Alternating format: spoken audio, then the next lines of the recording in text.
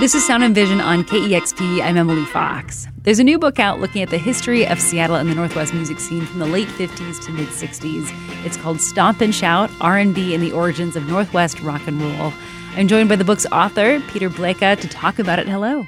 Hi, Emily. Thank you for inviting me to KEXP.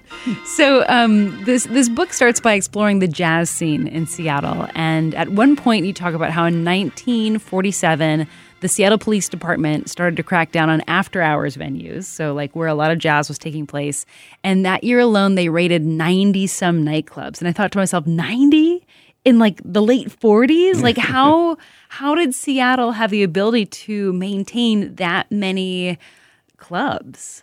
Well, there's a tradition there all the way back to the Prohibition era, which started in 1916 here in Washington State when alcohol was outlawed. And there had always been nightclubs and dance halls and ballrooms and hotel functions and things like that, events, taverns. But Prohibition caused even more to be founded. So by World War II, the 1940s, the population of Seattle had increased so much with people migrating here from the South mainly and from the Midwest as well. And these people came with their families to work in the shipyards and at Boeing and then take military jobs as well. So the population increased a lot and the nighttime entertainment opportunities rose along with them. So there were many dance halls and nightclubs going through that era. And through your research through this book, like how would you describe what that scene felt like at the time? Well, there was always an energetic jazz scene here from the late teens and early 20s on. And a lot of it was based in the Central District and along Madison Street, East Madison. There were dance halls. And then along South Jackson Street where there was, I think, almost 40 nightclubs running concurrently. You talk about lots of different venues in this book, but if you were to choose just like a handful of them, like maybe 2 or 3, that really interest you in your research when you were learning about them, that you wish were still around today, what would those venues be and how would you describe what you learned that they were like? Well, I can only imagine what they were really like. Most of them were long gone before I was even born here in Seattle. The Black and Tan nightclub, named because it was tolerant of a multiracial audience, unlike many other places in the core of downtown Seattle that were racially segregated.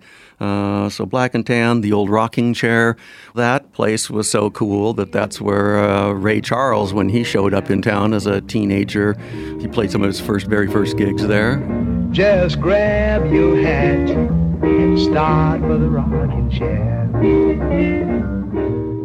And there are surviving photographs of the exterior and the interior of some of these places. The old rocking chair was actually in a 2 or almost 3-story house, just a good old-fashioned clapboard house. This was also a time of the tolerance policies going on. So and what does that mean, the tolerance policies? That means that the police and the mayor and the city council tolerated crime if they got a piece of the action. Okay. So payoffs were going on to the beat cops a lot so that these places could either stay open later than they should have. In some cases, they were selling alcohol when they weren't licensed to, or they were allowing people to bring in their own alcohol, or smuggled alcohol from Canada was being served when it shouldn't be. And also the tolerance policy did allow there to be taverns and nightclubs that allowed homosexual people to party on without too much harassment. But it was an onerous policy, and the pressures were not easy on the owners of these places. They just had to put some cash in a paper bag each week and wait for the bag man to drop by and pick it up. So beyond the music, beyond the frivolity and the fun and the dancing, till too late in the morning, there was an underside to all of this as well. And the musicians remember it. A lot of the musicians from back in those days remember running out the back door and fleeing for their cars when the raids were happening. And so there was plenty of excitement to be had. One other venue that you talk about in this book a lot is Birdland. What was that place like? Well, Birdland has one of the better stories behind it, and thank you for bringing that up. It was at 2203 East Madison Street. It's right where there's a Safeway now, right at that little niche, that little corner there. And it became the center of rhythm and blues and then finally rock and roll during those early years of rock and roll. and all sorts of stars. This was a time period when all sorts of stars, mainly black rhythm and blues stars, were touring from California in particular up the Pacific coast and to Seattle. And a few of those guys became really iconic influences on the younger generation of teenage rock and rollers that was just starting to bubble up. James Brown or Hank Ballard and the Midnighters or Big J McNeely and his band, really important, famous in the black community, especially of Southern California. But when they came up to Seattle, Richard Berry was another one, the guy who was responsible for bringing Louie Louie to Seattle. Those guys came up here and played all the time. They played here for years and years and years. And in time, as that first generation of teen rock and rollers came up, they were able to get into Birdland. Even though they were underage, and so they got to witness these bands and be inspired by their music. And that's one of the main points behind my book, Stomp and Shout. It was these black, rude jazz, it was called, not polite jazz, it was rude jazz or rhythm and blues musicians and songwriters that had an inordinate influence on the first generation of Seattle rockers. There is something on your mind by the way you look at me. There is something on your mind, honey, by the way you look at me. Your book starts kind of in jazz and then transitions to rock as kind of the years go on. Yes. So kind of staying still in the jazz world, you talk about the role of musicians' unions in Seattle and how it kind of upheld segregation at the time. Can you talk a little bit more about that? Yes. Well, from the beginning in this area, there was one musicians' union, 76, and it formed, I think, in the 1890s. It basically was white-oriented, as were the majority of the population here and the majority of the musicians. But as the population changed here, there was understandable resentment that blacks and others were not allowed to join the union. And if they did somehow squeak their way in, like a few Asian musicians did, they faced the reality, which is that for the next bunch of decades, the Musicians Union Local 76 controlled the lucrative downtown core of Seattle. The white musicians, they got all the great jobs at the theaters, all the hotel ballrooms, all the best and biggest nightclubs, all the taverns downtown, on and on and on. It was a turf war that basically went on. And in time, the black musicians did organize their own musicians union, Local 493, and they carved out their own turf, what was left, basically. They got South Jackson Street at the far southern end of downtown, and they got East Madison Street, which was the northern border of Capitol Hill. And there was a black business district there. There was butchers, theaters, all sorts of cafes and restaurants that were black-oriented. And so it really was the southern end of Seattle and that borderline strip there of East Madison, and then a few things in the Central District as well. But that went on for decades, where it was two cities, it was two towns, it was two unions, it was two different worlds. And the young musicians around town, both black and white, knew where the hip music was being played. So in some ways, that's why Jackson Street is a legend to this day as an incubator of the first rhythm and blues sounds. I would also add to that it took until 1958 for those two musicians' unions to merge. They had been talking about it, negotiating with each other since I think about 1950, but it just kept getting bogged down. Some people were dragging their heels. And then finally in 1958, the two musicians' unions did merge, and a lot of people will tell you that it still was not a fair and even playing field after that certain musicians got assigned the best jobs and others were sort of overlooked. So there was plenty of healing that needed and probably still needs to be done in that realm. I'm speaking with Peter Bleka about his new book, Stomp and Shout, R&B and the Origins of Northwest Rock and Roll. So in the book, you kind of move on from jazz and we start talking about rock and roll. And there's so many bands that you talk about in this book. And I'm curious if you can kind of share some bands that you feel are super notable to Seattle and the Northwest music history that folks might not know about. Sure, I can try that. To me, the most important bands of the first-generation rockers around here were bands that had multiple saxophones. That was a key part of their sound, and that they would include the one that was probably the first one, Little Bill and the Blue Notes, out of Tacoma, who had a couple-year head start on a lot of the rest of the bands that followed in their wake. I know you feel it down in your soul. Now come on, baby, let the good time roll. Another one was Clayton Watson and the Silhouettes, who were out of Centralia. They don't get a lot of notice, but they were sometimes billed as the Northwest's first rock and roll band.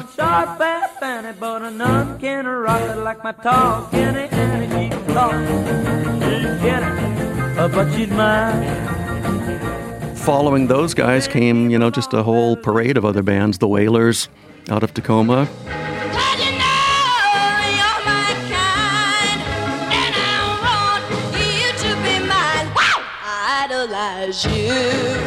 The other point I make is that our bands were saxophone and keyboard driven.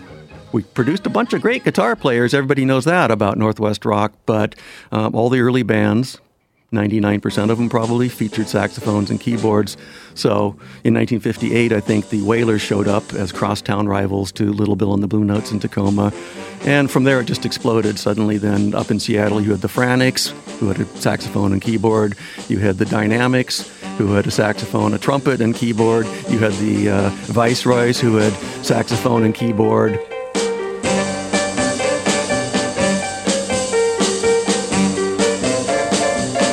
And, the king of all of these, the Dave Lewis combo, had two saxophones and a keyboard. They were the house band at Birdland that we've already mentioned, and they were probably the prime influencer from back in the day.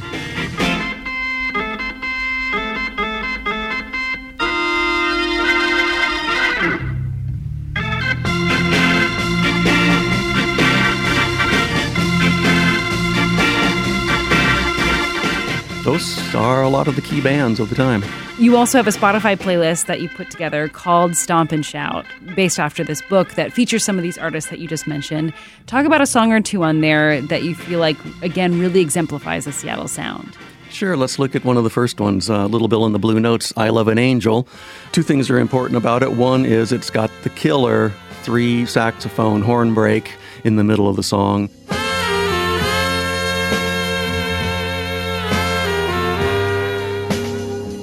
And the other important thing is that it was one of the very first local rock and roll ballads to become a national and international hit. It went top 40 starting, I think, in about April of 1959. And then it crossed over to Europe and became a hit in England and I think in France. It's one of the first ones that inspired a ton of other local kids. Hey, let's make a band, let's make a record, we can have a hit. Why did this happen to me? Tell me, why did you go away and set me free? Well, I know someday that she will return. I love this angel, my heart will yearn. The other early Northwest rock and roll song that's interesting for our purposes here is Ron Holden and the Thunderbirds' Love You So. Darling, I love you so more than you'll ever know. It's important for some of the same reasons that Little Bill and the Blue Note song was. It features a multiple horn sax break in the middle of the song.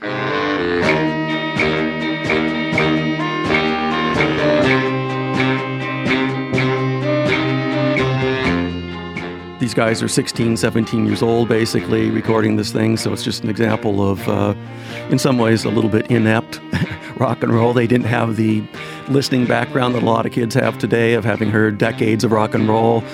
So these guys, it's a little shaky rhythmically, but the vocals are fun, that sax thing is great, and it became a national, international hit.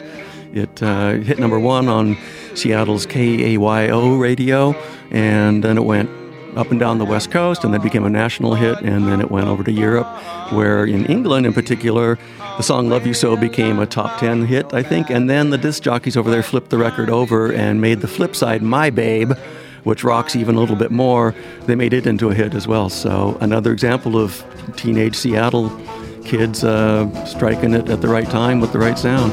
My babe, my babe, my babe, my babe, she's coming back home. Yes, my babe, she's coming back home to me. You'll see, my baby's coming back. She's coming back home to me. I'm speaking with Peter Blake about his new book, Stomp and Shout, R&B and the Origins of Northwest Rock and Roll. So what I also learned in this book is that Louie Louie is a cover of a cover of a cover of a cover. Like when I think of Louie Louie, I think of the Kingsmen out of Portland. Talk about the origins of that song, Louie Louie, and how it just took off here in the Northwest and why. Yes, the origins of Louie Louie. That whole story is one of the great examples of how we imported something from elsewhere and turned it into our own regional thing. Richard Berry was a rhythm and blues singer who had been fairly successful on the Central Avenue scene in Los Angeles. That's where all the rude jazz and rhythm and blues action was happening in California in the 1950s. And he went on an occasional tour with other groups. And it was in, I think, September of 1957 when that troupe of players came working their way up, San Francisco, Portland, Tacoma, Seattle. But when they showed up in Seattle to play, and he had his new song, Louie Louie, it just so happens that a bunch of kids in the audience were very impressed by him and his band and that song. And we know for a fact that among the teenagers in the audience listening that night at the Eagles Ballroom down here at 7th and Union was Jimi Hendrix. Him and his buddies and some of his bandmates at the time used to go to all those shows.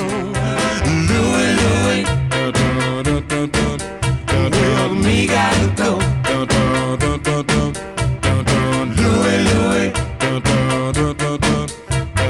Me gotta go. After that, it didn't take long at all. That song must have really had a big impression on people because suddenly over at Birdland on East Madison Street, the great R&B nightclub, the Dave Lewis combo picked up that song and started playing it. And because they were the ringleaders on the local scene, a bunch of other young musicians saw them playing it. And it just became a song that needed to be played at all the dances. And so, that's 1958, 1959's going by, 1960's going by. And by that point, Little Bill and the Blue Notes down at Tacoma have picked up the song. Louie, Louie. Me gotta go.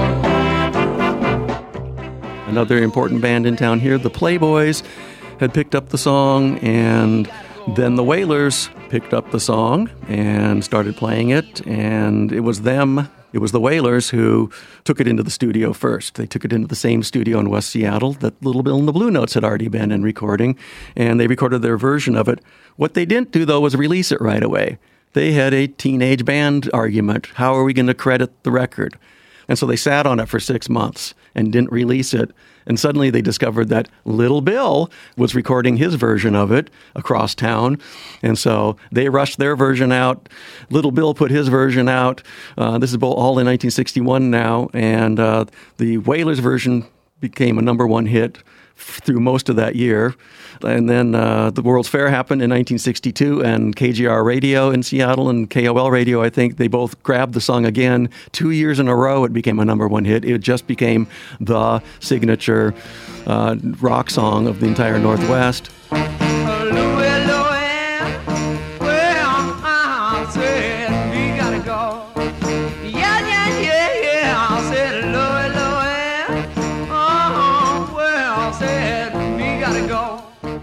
So now we've got it up to 62. That's about when down in Portland, two bands that were rival bands down there, the Kingsmen and Paul Revere and the Raiders, both glom onto the song at the same time.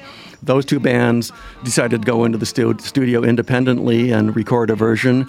In the same month, April 1963, the Kingsmen went in the studio down there and recorded Louie Louie. And a week later, Paul Revere and the Raiders went into the studio and recorded it. So now we have at least 5 versions of Louie Louie by local Northwest bands, all fighting it out. Everybody knows what happened after that, that the Kingsmen scored the big ultimate hit, and some of those other versions are not as well remembered, but they're all fun.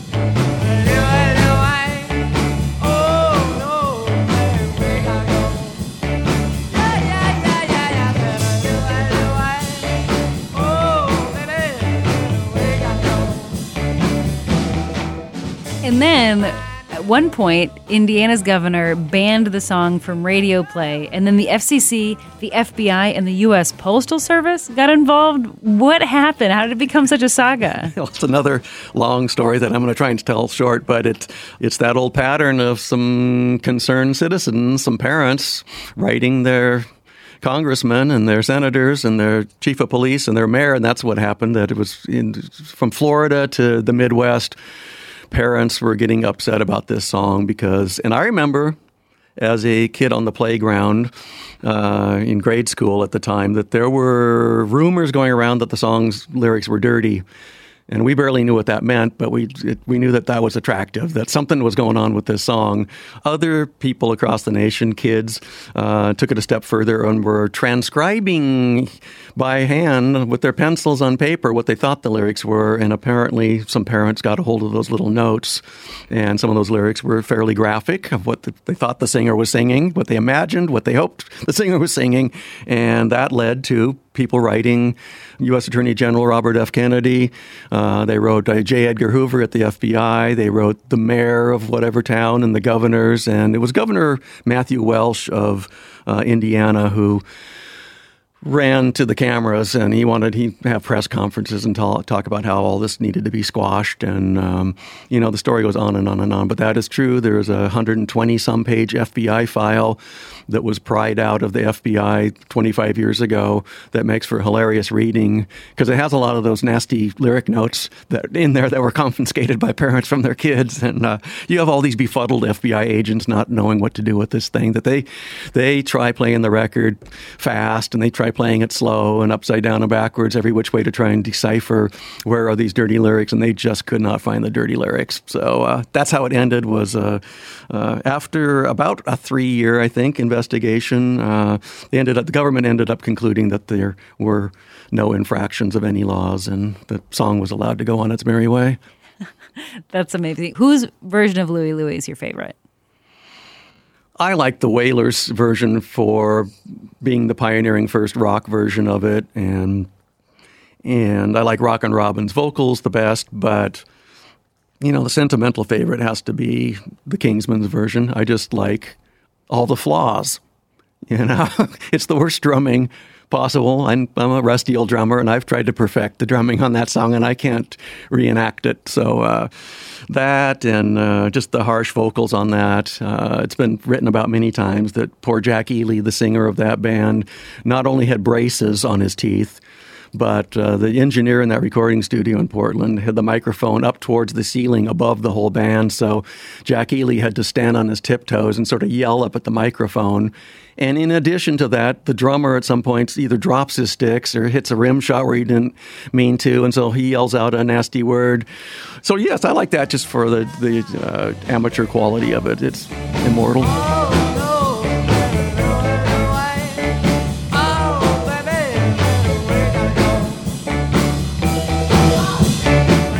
You have a chapter towards the end of the book called The Northwest Sound. And in it, you quote some people who said the Northwest had a sound, and also some people who said it should have been the biggest music in the country, or another person who described the Northwest Sound as unprofessional, that if you wanted to actually make it commercially, get away from the Northwest Sound because it's unprofessional.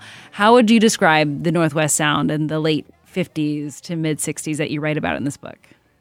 Well, I consider the original Northwest Sound to have been a distinct strain of substrain of rock and roll. But what differentiates it from other regional scenes and sounds is that it descended from rhythm and blues and rude jazz.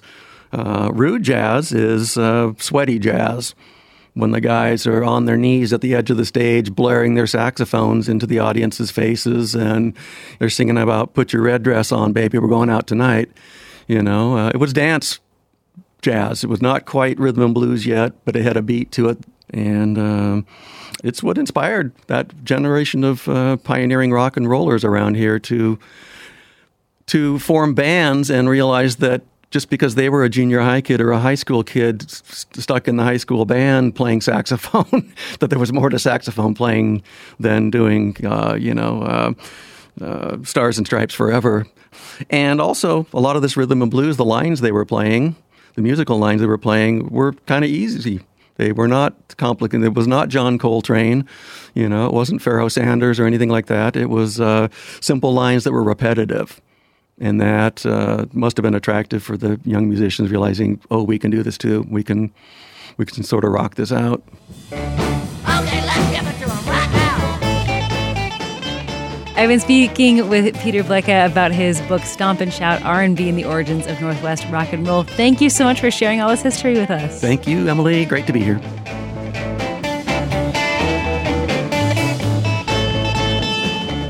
That was Sound and Vision. Please take a moment to subscribe, rate, and review this podcast, and consider giving a one-time $20 donation to help support this show at kexp.org/sound. Thanks for listening.